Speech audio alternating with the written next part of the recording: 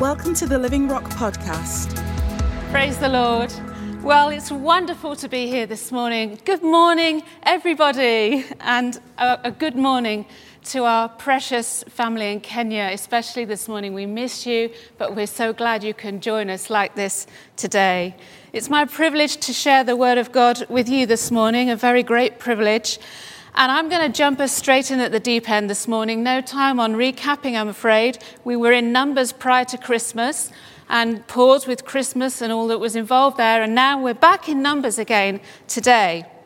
And I'm going to focus our looking in the Word today on the rock of life.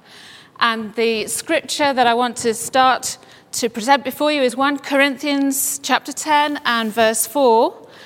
And it says, "And all of them drank the same spiritual water, for they drank from the spiritual rock that traveled with them, and that rock was Christ."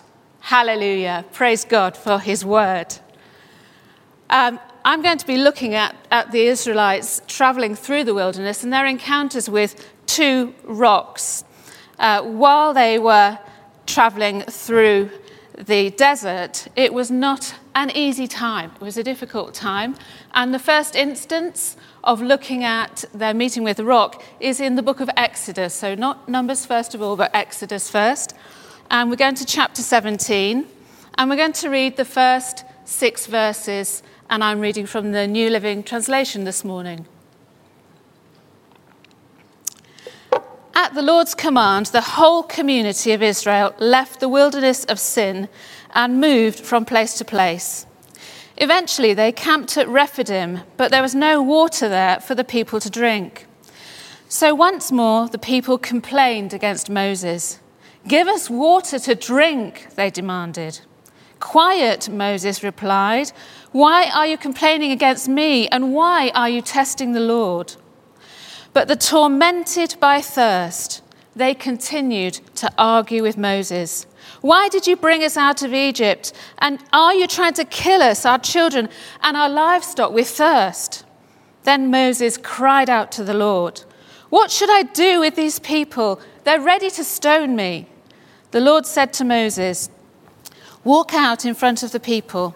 Take your staff, the one you used when you struck the water of the Nile, and call some of the elders of Israel to join you, and I will stand before you on the rock at Mount Sinai. Strike the rock, and water will come gushing out. Then the people will be able to drink." So Moses struck the rock as he was told, and water gushed out as the elders looked on. What a story. What an account. It had been a difficult travelling through the wilderness. They had become very disheartened, the Israelites. They were full of fear. Their faith had been overtaken by fear. And because they were afraid of dying in the desert because there was no water, they were starting to actually blame and threaten Moses for their circumstances. "Who has done this?" they asked. "Where is God in all of this?" was the question. And the scriptures here describe the Israelites as those tormented by thirst. However, they had seen many supernatural things happen as they'd left Egypt. They'd seen the sea parted as Moses raised his staff. They'd seen the pillar of cloud and fire leading them and guiding them and protecting them, the presence of God.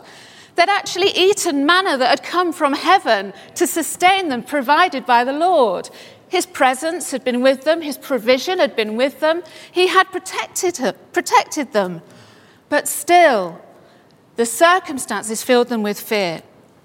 So God gives Moses instructions, and God is present. He stands on the rock before Moses in these instructions. He says, "Use the staff and strike the rock. Break it, strike it." And it opens. And then he says, "Water will gush out." And sure enough, water comes gushing out, and everybody can drink, and nobody need die of thirst because there was plenty of water from this split rock. This is great. But this is much more than just a miraculous account of provision from the Lord. This is a prophetic picture of Christ crucified. In Isaiah 53 and verses 4 to 5, it says, "Yet he himself bore our sicknesses and he carried our pains. But we in turn regarded him stricken, struck down by God and afflicted. But he was pierced because of our transgressions, crushed because of our iniquities." The rock was struck. The rock was crushed, struck. It was a violent striking. Jesus was crucified violently on a cross. He was stricken. And the water flows from the split rock, just like the side of Jesus on the cross. John 19 and verse 34 tells us, "One of the soldiers, however, pierced his side with a spear, and immediately blood and water flowed out from him." The split rock with the water coming forth is a picture of Jesus on the cross with his very lifeblood and water flowing from his body out. And yet we know that that water and that blood that flowed from Jesus was our redemption, our salvation. Those were waters of salvation. That was the blood and the water that washed us clean of all our sin. The rock was struck, the water flowed, and the drink came out, and the Israelites were saved from death. But actually, there was a far greater salvation from death going on in this picture here and this instance. In John 4 and verse 14, it says, "But those who drink the water I will give them will never be thirsty again. It becomes a fresh, bubbling spring within them, and it gives them eternal life." These are the words of Jesus. This is the rock. He produces a bubbling spring. We will never thirst again. He is our rock of salvation. Hallelujah. This act of violence caused waters to flow. They are symbolic of us being cleansed and washed. It's a wonderful picture. He's our rock of salvation. There does not need to be the torment of thirst, for he has come and made a way. He has been split open, and the way has been made for us to come into the presence of God. How wonderful. I've underlined that with a red felt tip in my notes. It is wonderful. Psalm 78 gives us a great account. The psalmist records this event and the other event in Numbers we're going to look at. And in Psalm 78 verse 15 about this rock here, he says, "He split open the rock in the wilderness to give them water, as from a gushing spring." Jesus was in the desert. They were not deserted. We've heard that before, haven't we? But it hasn't changed. Jesus was in the desert. They were not deserted. From the depths of the rock flowed love for us all. It's a personal, intimate moment for us as we see the depths of Jesus pouring out his love for us and yet making a way for us to walk into his presence. Hallelujah. So, pause. Let's turn the clock forward by 40 years. Let's turn the pages of our Bible into Numbers and chapter 20.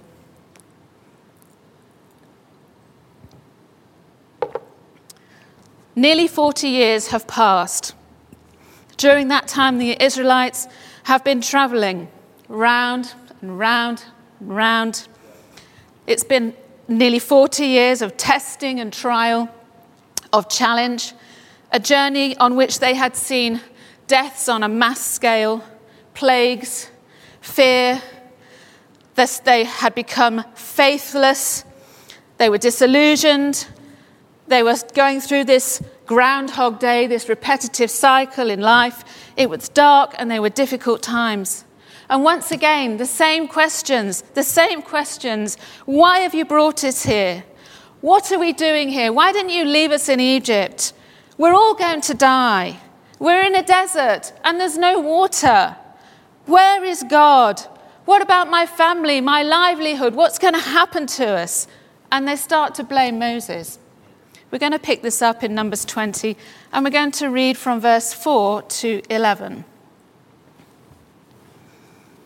Why have you brought the congregation of the Lord's people into this wilderness to die, along with all our livestock?" cry out the people. "Why did you make us leave Egypt and bring us here to this terrible place? This land has no grain, no figs, no grapes, no pomegranates, and no water to drink." Moses and Aaron turned away from the people and went to the entrance of the tabernacle, where they fell face down on the ground. Then the glorious presence of the Lord appeared to them. And the Lord said to Moses, "You and Aaron must take the staff and assemble the entire community. As the people watch, speak to the rock over there, and it will pour out its water. You'll provide enough water from the rock to satisfy the whole community and their livestock." So Moses did as he was told. He took the staff from the place where it was kept before the Lord. Then him and Aaron summoned the people to come and gather at the rock. "Listen, you rebels," he shouted. "Must we bring you water from the rock?" Then Moses raised his hands and struck the rock twice with his staff, and water gushed out. So the entire community and their livestock drank their fill. Another amazing encounter at the rock. The instructions to Moses are really clear. It's very clear what he has to do. Look at the rock over there, speak to it. All the people are going to watch, and it's going to pour out its water. Moses took the staff, the one he'd struck the rock with before. He shouted at God's people, "You rebels!" And then he struck the rock twice, and water poured out. And everybody got their water. Everybody was filled. Everybody drank. Everybody was saved from the death they were so afraid of. I'd like us to look at the rock first in this story and come on to Moses later. Moses has to speak to the rock over there, because this is a large rock, and there's going to be a large amount of water about to tumble down from this rock. In fact, it's going to become a mighty river, and everyone must watch all this water come down. So there needs to be space, because this is big, what is about to happen. Psalm 78, let's go back there and see the second verse, the account about the second rock. He says in verse 16, "He made streams pour from the rock, making the waters flow down like a river." The Hebrew word for rock here is Selah, which means a very large cliff, a high mountain. I'm so glad we have this backdrop today. Immovable. It's a high place where eagles rest in the crags. It's elevated. It's lifted up. And this rock is pouring down water almost from the heavenlies, from a high and lofty place. There's provision coming from heaven. This rock is the exalted rock, the elevated rock. This rock is a prophetic picture of the risen, victorious Jesus Christ, exalted on high, pouring out rivers of living water upon all. Hallelujah. Red felt tip moment.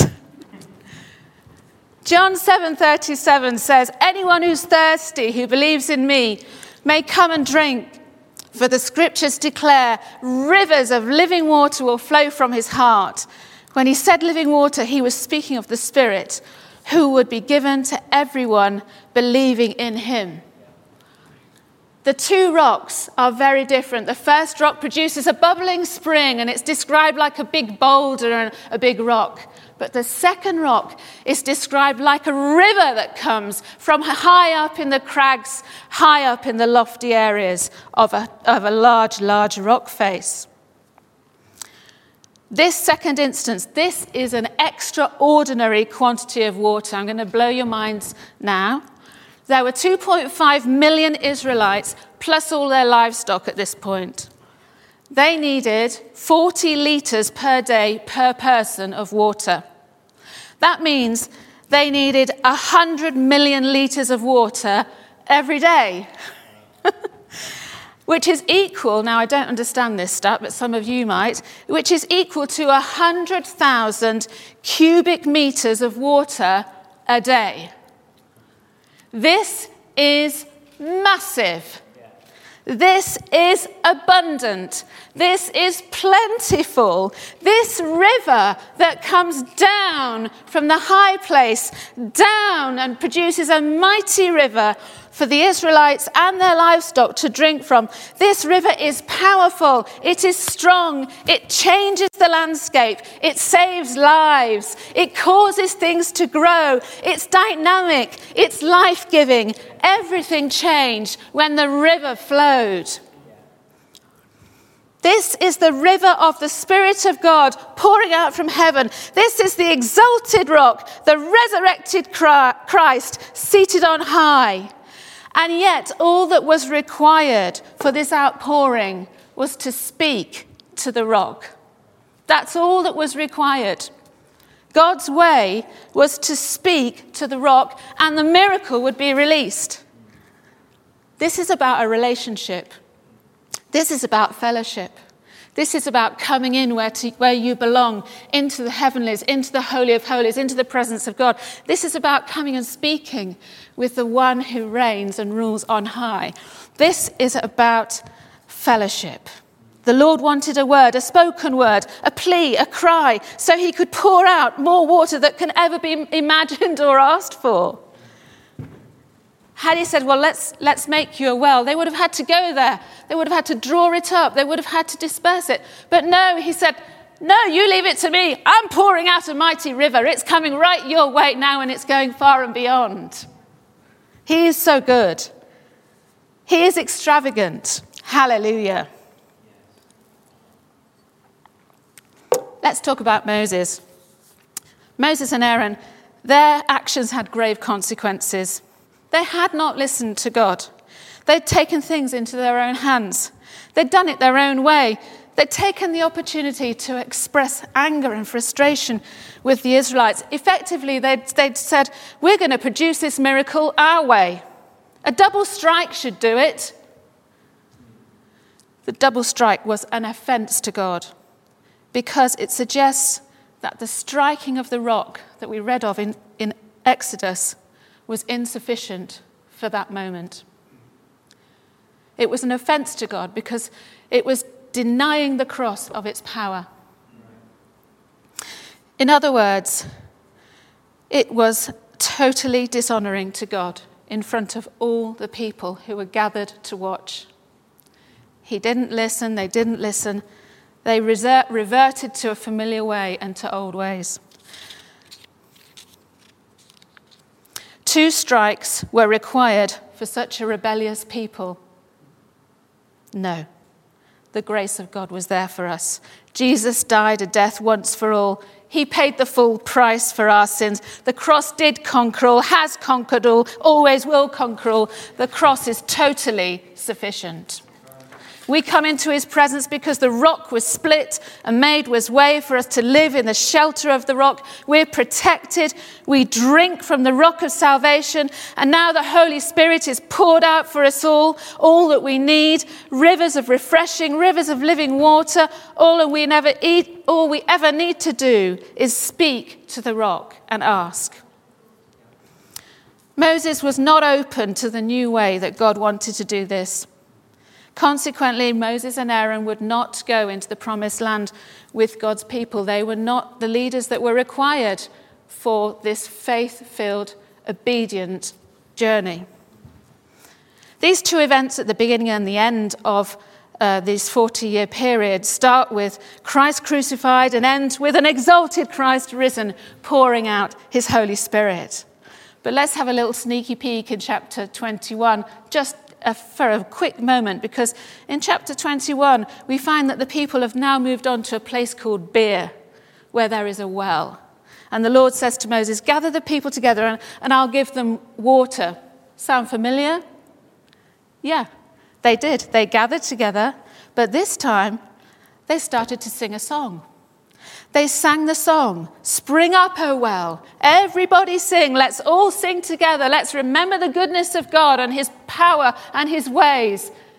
They entered in to all that was theirs, and they were refreshed, and they drank from the well of salvation. In chapter 21, we can see that they are now people who are living in the promise. Hallelujah. So what does this mean for Living Rock Church? Having looked at these two instances.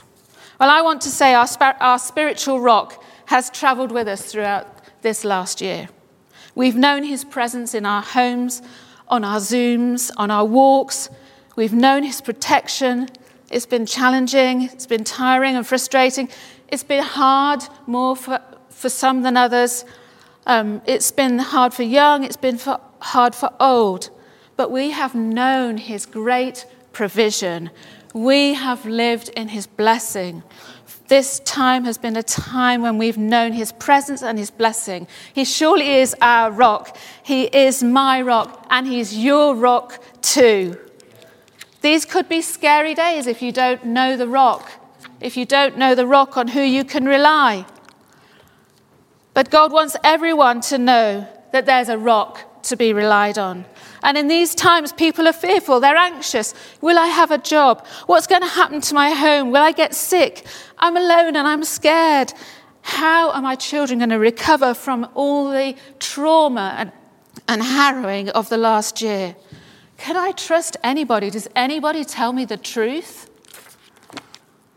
As a result of this pandemic, some families are not going to be the same. People will have lost loved ones.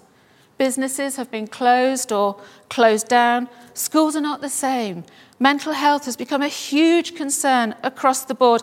I'm not going to go on. I think we're all very well aware of the challenges that lie ahead.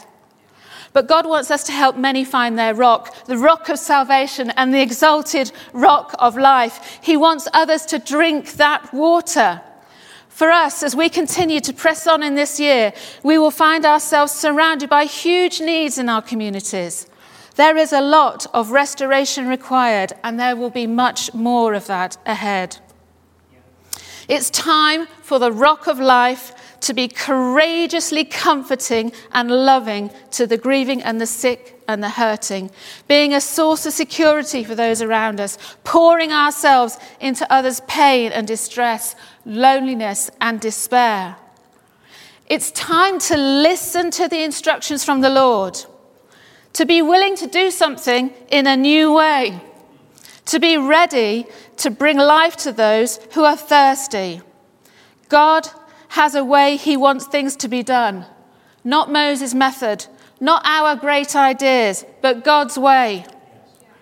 Many years ago, a great prophet, Tony Ling, prophesied over this church, and he said that the rock of life would be smitten and rivers of living water would flow out and reach across the regions. I remember it very well. And when I read this passage, it came straight back into my heart.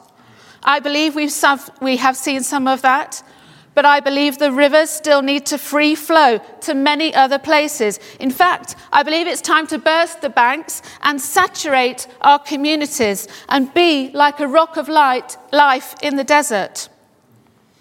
Can we saturate our areas of influence with the gospel? Can we saturate communities, schools, councils, towns, streets, the media?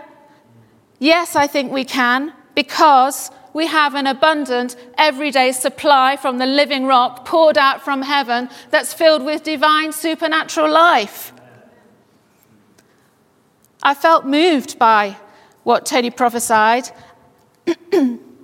I believe the water from the rock will cause our communities to flourish as the river overflows with the life and love of God.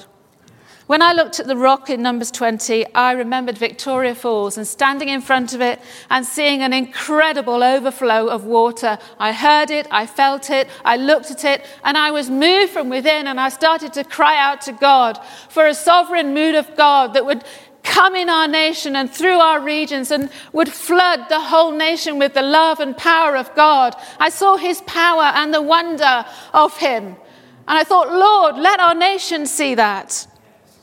Let there be a revival that comes into our nation. I believe we need to be ready for anything. Anything is possible If there is a spiritual rock in a desert or in the emptiness, then abundant life can be found. God gave me a vision when I was praying one day before Christmas. I saw a black, swirling sea in the darkness of the night. The sea was full of people afraid of drowning and trying to keep their heads above water. There was also many, many lifebuoys in the water, scattered everywhere in this tossing sea. They were you and they were me. We were the lifebuoys, and we were anchored to the rock, so it didn't matter how choppy the sea was, we were totally secure. And in that darkness, we reached our hands into the depths of that black sea, and we grabbed a hand and we pulled them out. And then they clung to us. They clung to the lifebuoys. They clung to us. People need to be able to cling to us in these times. It's time to make everything we have available for the mission. We own nothing. Everything belongs to the Lord. Our building, our car park, our equipment, our money, our time, our homes, our cars, our talents, our gifts, our very beings. It's all for his service. It's all for his kingdom advance. I wonder how he wants to work through them in these days and times. Let's be ready for new opportunities to release the love of God in new and creative ways as the Lord leads us. Let's speak to the rock, ask, please, plead, petition about those who are in a desert and ask him to move through us to bring his life to them, for us to be like the rock in the desert. I want to encourage you with this verse. Isaiah 58, verses 11 to 12. The Lord will guide you continually, giving you water when you are dry and restoring your strength.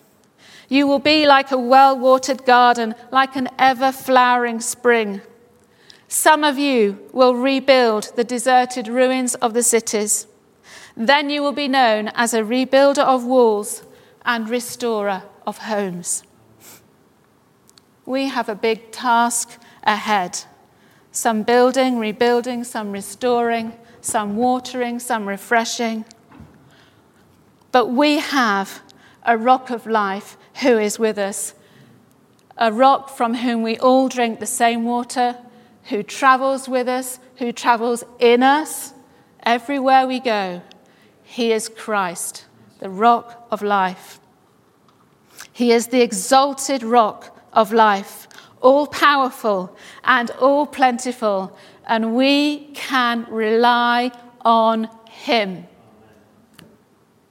So, my friends, my brothers and sisters, God's precious people, his missionaries in this desert, let's be a people who drink from the rock of life within, who are obedient to the instruction of the Lord, who are courageous and ready to overflow and to saturate the communities around us and beyond. Let us be those who drink and are ready to rebuild, are ready to restore life in our streets, our towns, and our villages. Let us be the living rock, the rock of life. In the name of Jesus, I pray it. Amen. Amen. May God bless you all and keep you. Thanks for joining us today. Search for us online and get information about upcoming events and more great teaching.